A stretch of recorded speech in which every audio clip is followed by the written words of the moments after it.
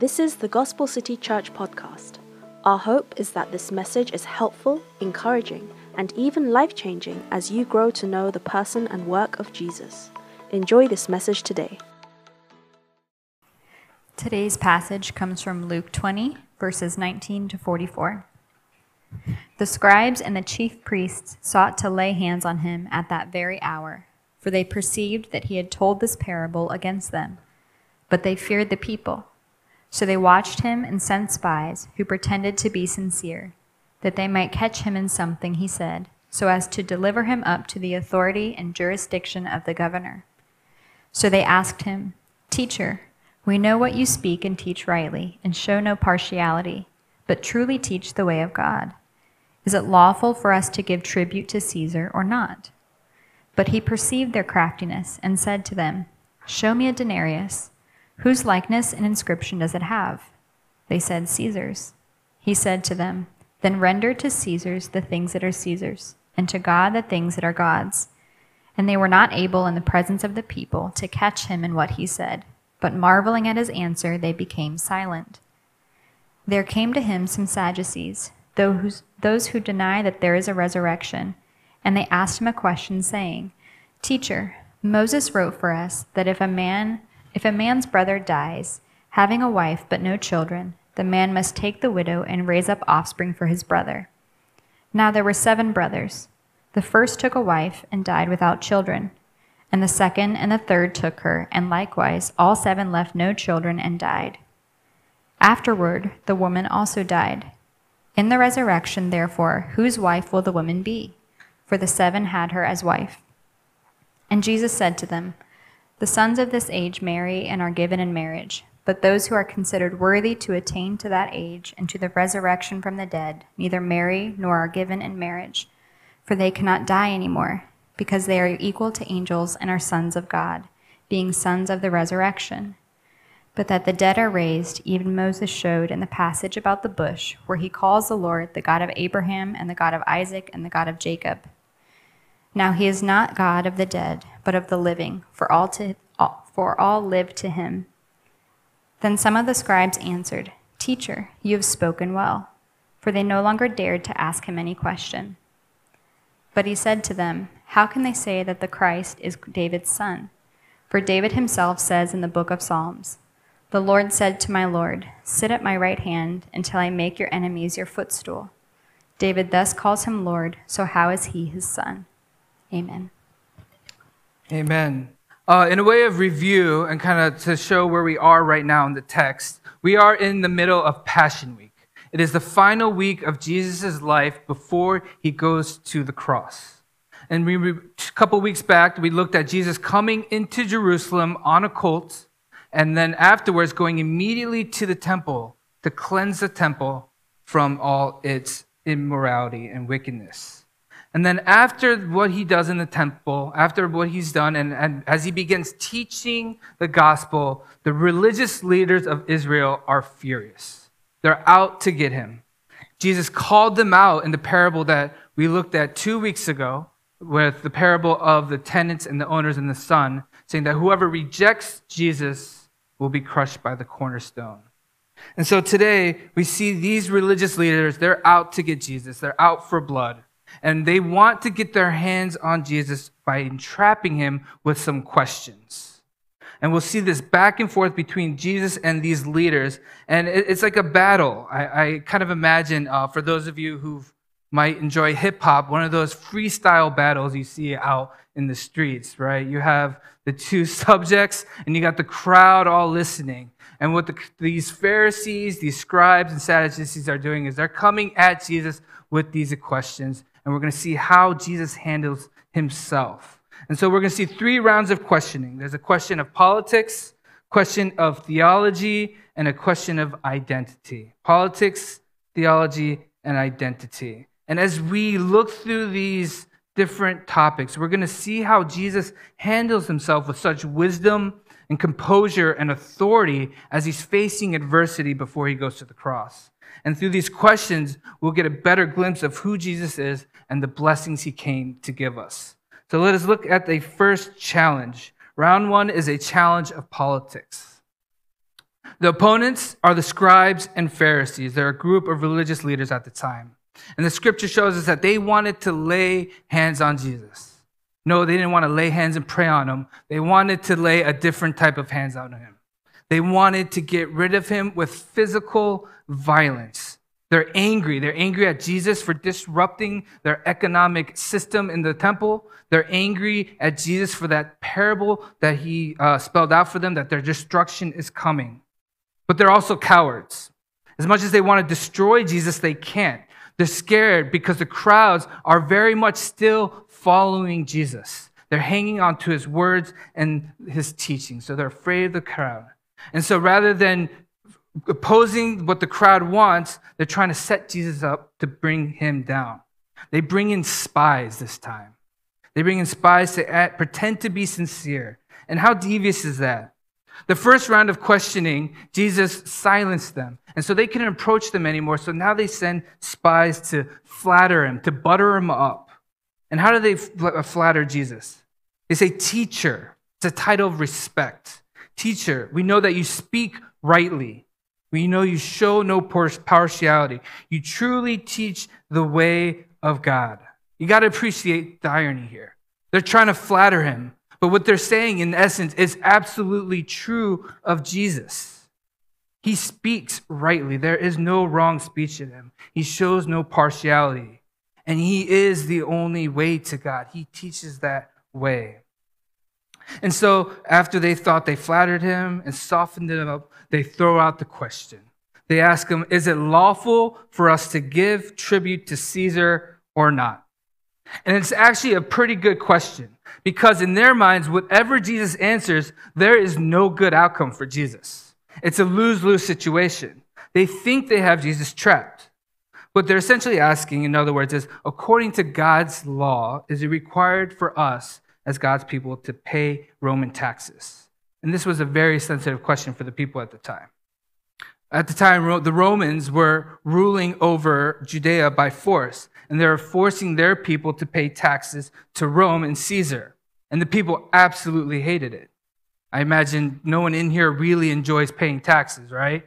Yeah, but we do it, right? We know that there is a good to it, and we just follow the law, and it contributes to society, and we enjoy the benefits of our taxes. But imagine paying taxes to an evil foreign conquering regime coming in to your home country, taking over and taking money out of your pocket.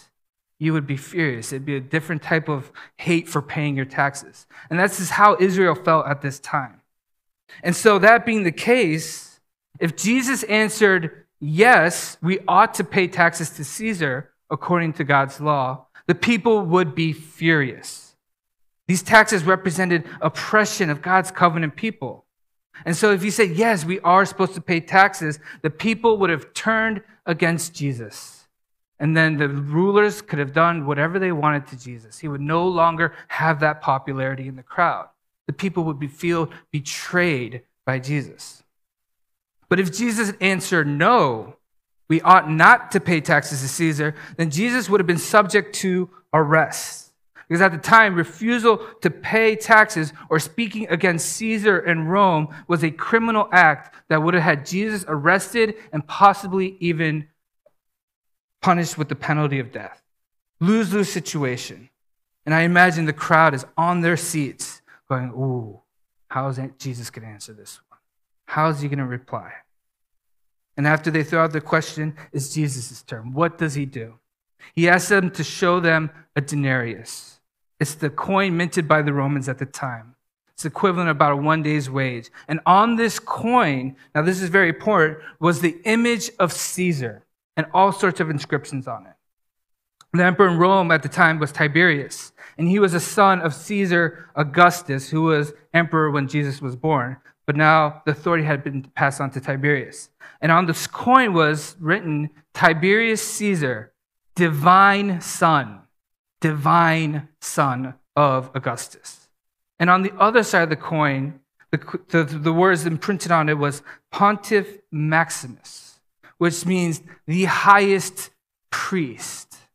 You can imagine Jesus taking this coin, divine son, highest priest. titles that are reserved only for Jesus. Here, this pagan, evil nation has this coin with these blasphemous words written upon it. You can imagine Jesus shaking his head. What he responds with is this coin. You see the image of Caesar on it. Yes, this is Caesar, so give it to Caesar's. We are to lawfully be law-abiding citizens, so pay your taxes to Caesar. But he doesn't end there. He follows that statement with a greater statement. He says, but then give to God the things that are God's. You might be thinking, what exactly is Jesus talking about? For the Jews listening at the time, they knew exactly what Jesus was referring to. When they heard this, they're reminded of Genesis 1:26-27, where it tells us that God created us, male and female, you and me, in his image. So when Jesus is saying, give to God what is God's, he's saying, you who are created in God's image, give yourself to him.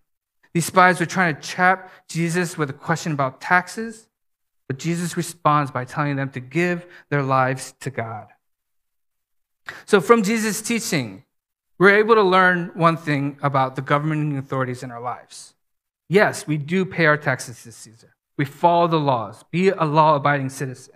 Paul echoes this in Romans 13:1. Let every person be subject to the governing authorities, for there is no authority except from God, and those that exist have been instituted by God.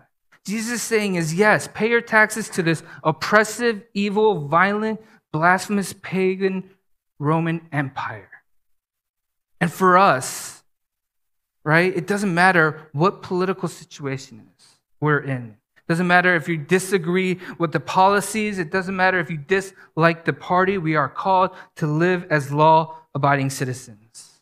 There is, of course, an exception in the Bible of civil disobedience. We see in Acts 5 where Paul has an act of civil disobedience because what the government was asking to do was in direct defiance of what God was asking to do. So yes, there's exceptions to not being a law-abiding citizen, but that is a whole different sermon for another day. The greater point in this passage is not necessarily the politics of it all, but Jesus' statement, give to God what is his. Give to Caesar what belongs to Caesar. Give the authorities of this world what belongs to them.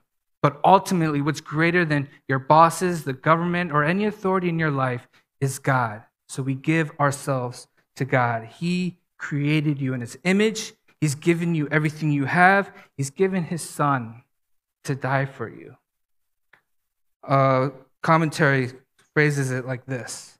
The one who has given us all we have is the one whom we are to give our all. The one who has given us all that we have is the one to whom we give our all. So the question I want to ask you this afternoon is, are we giving ourselves to God? Are we giving all that we have to him? In our relationships, finances, career, all areas of your life, your time, your finances, are you saying, Lord, it is not I who is Lord and Master, but it is you who is Lord and Master of my life? I submit to your authority. I give you my all. Are you giving yourself to God? What are the areas that you might be holding back right now? You see, even though their question, these spies, their question was focused on politics, Israel's nationalism, the oppressive pagan Roman Empire, but Jesus had a bigger agenda in mind. It's what he came into Jerusalem to do. He was focused on his mission despite these attacks from the religious leaders.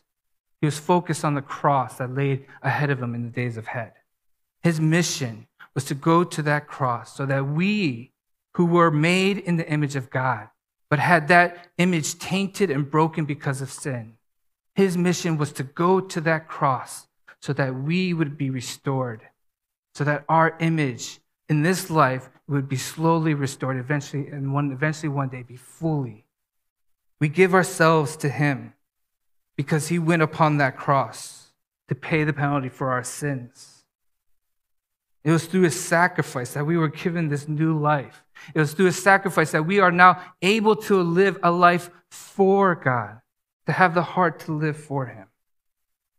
And we give ourselves to him because of that love and grace and mercy he showed us. We give ourselves to him because he's worthy. We are not our own, but we are now his. And so this is round one, and it goes to Jesus, hands down. There's no doubt he won. In verse 26, it says, "And they were not able in the presence of the people to catch him in what he said, but marveling at his answer, they became silent." He silenced the crowd with his wisdom. Now we move on to round two. It's a challenge of theology, more specifically about the resurrection. Now with the spies shut down, the Sadducees come in to take their shot at Jesus. And so who are these Sadducees? There were different groups of religious leaders at the time. And the Sadducees were the conservative aristocrats. They were the wealthy with power and influence. Most of the chief priests, the high priests, were Sadducees. And the Sanhedrin, which is the 70-member Supreme Court Council of Israel, were mostly made of Sadducees. They run the show in Israel. And they were upset when Jesus came in and cleansed the temple. And they believed that there was no resurrection. They were against the resurrection, but at the same time, the Pharisees did believe in the resurrection. So there was this ongoing theological dispute between the Pharisees and the Sadducees about whether or not there was a resurrection. And although the Pharisees believed in a resurrection, they had a very flawed misunderstanding of the resurrection. They thought that the life we have right now would be mirrored in the afterlife. And so the Sadducees brought up this question, a riddle almost, if you will, that tried to make nonsense of the doctrine of resurrection based on New Testament law. There is a law in the Mosaic law called the Levirate marriage, and that law declared that if you were married to someone and you passed away, if let me rephrase and clarify. Okay, this law. If you were the son, if you're a male, and you married a woman, and you passed away without having a child, the law required that the next sibling, male sibling, would marry your widowed wife.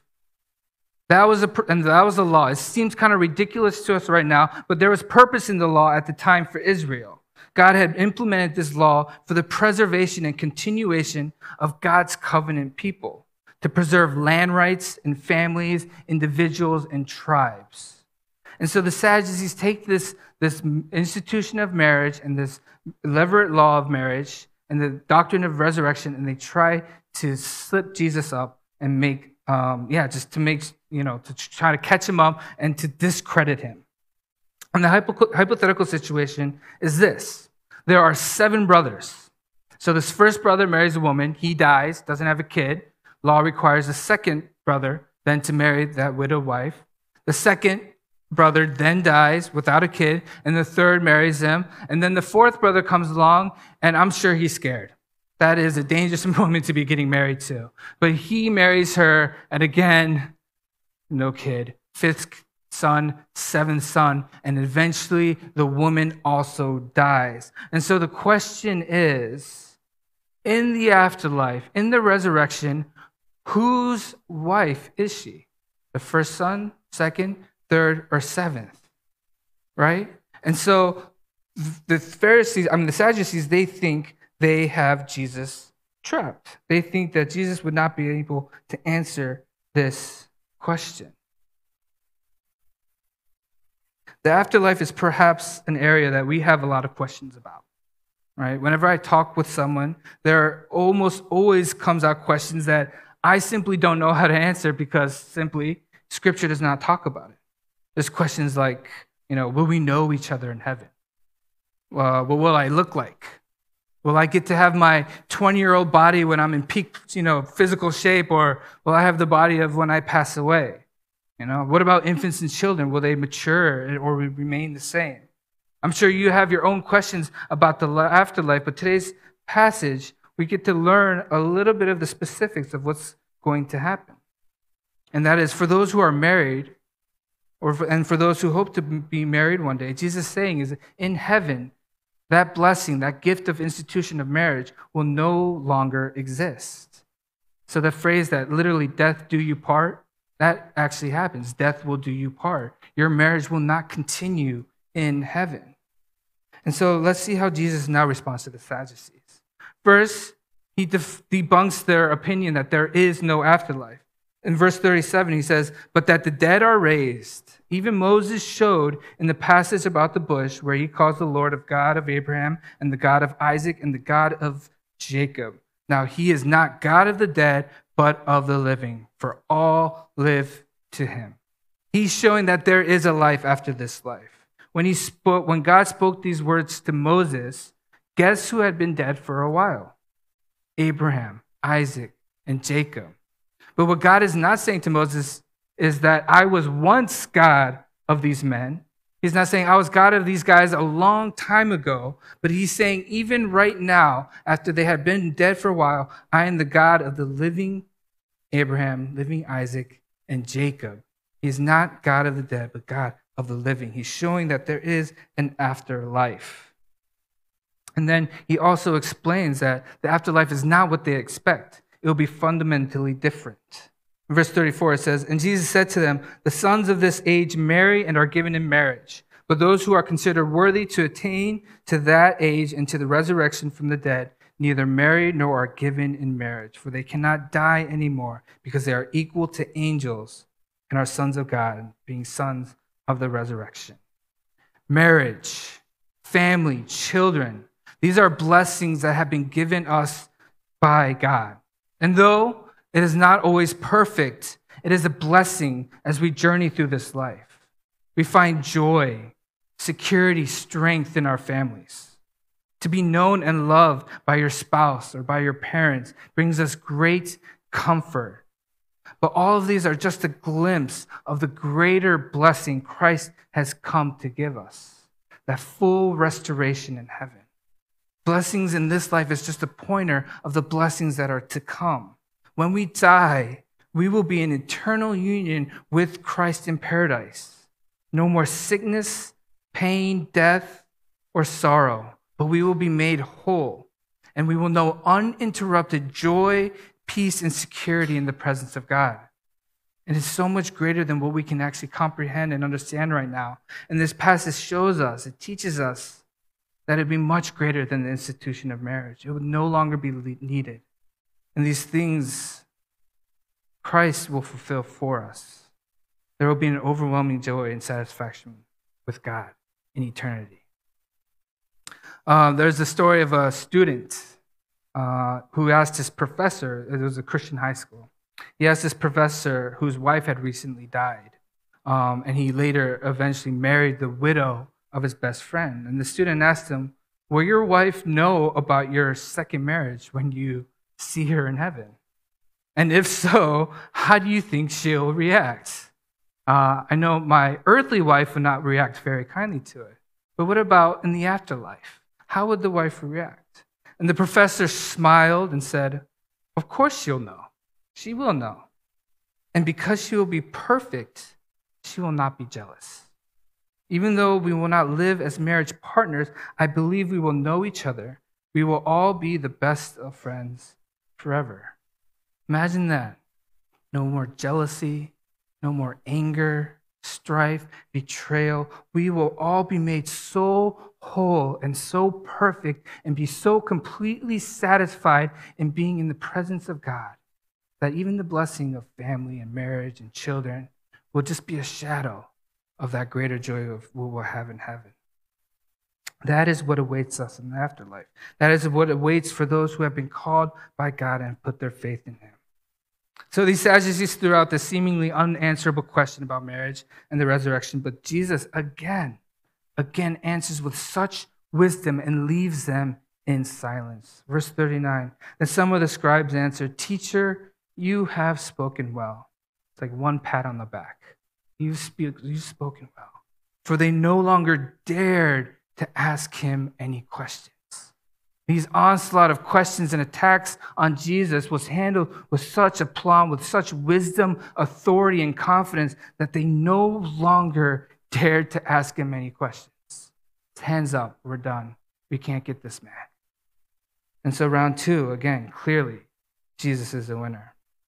And we move on to round 3, the challenge of identity. Identity.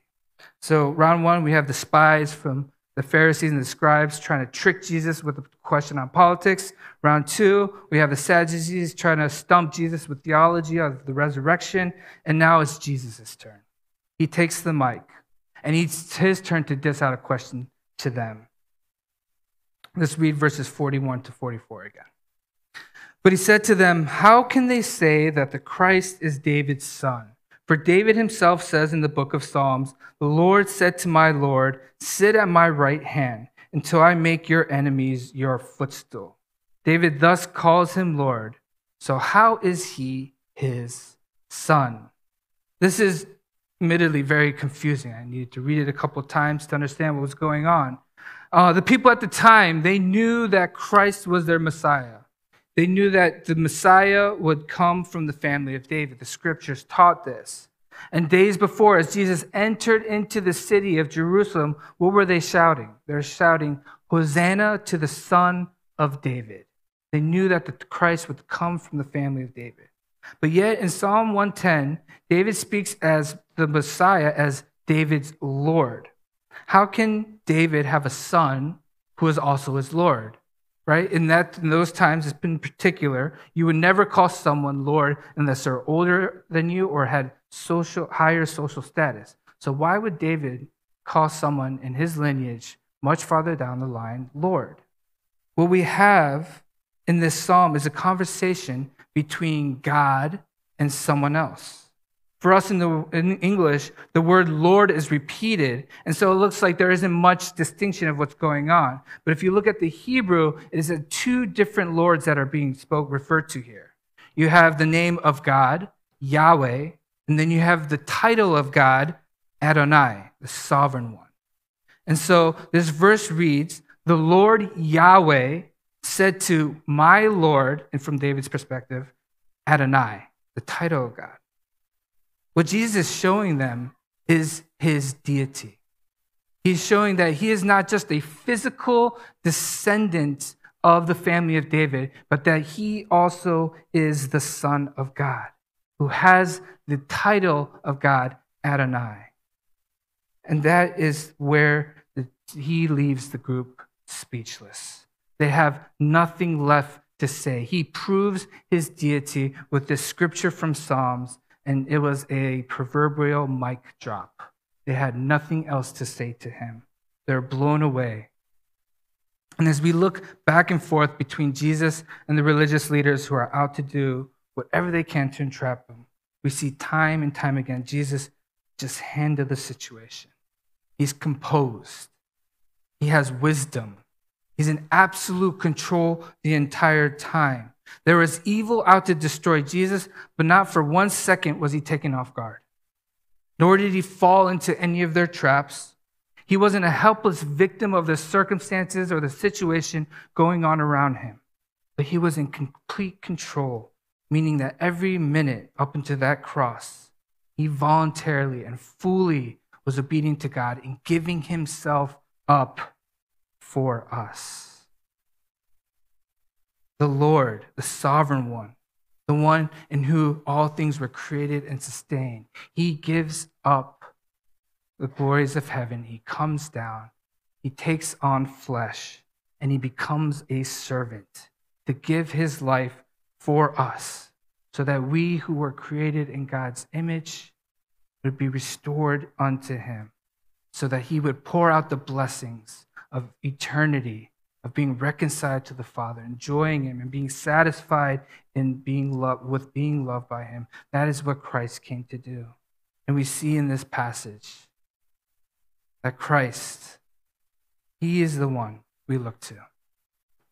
We put our trust in him as we seek to live out our lives for God, as we seek to give ourselves to him. Let's pray. If you've been blessed through this ministry, join us in reaching others by partnering with us today. Gospel City is a gospel-centered church in Seoul, South Korea, on a mission to plant Korean-speaking, healthy, gospel-centered churches. You can give by going to the website give.thegospelcity.org. Thank you for listening, and subscribe to enjoy more messages like this. Remember, Jesus changes everything.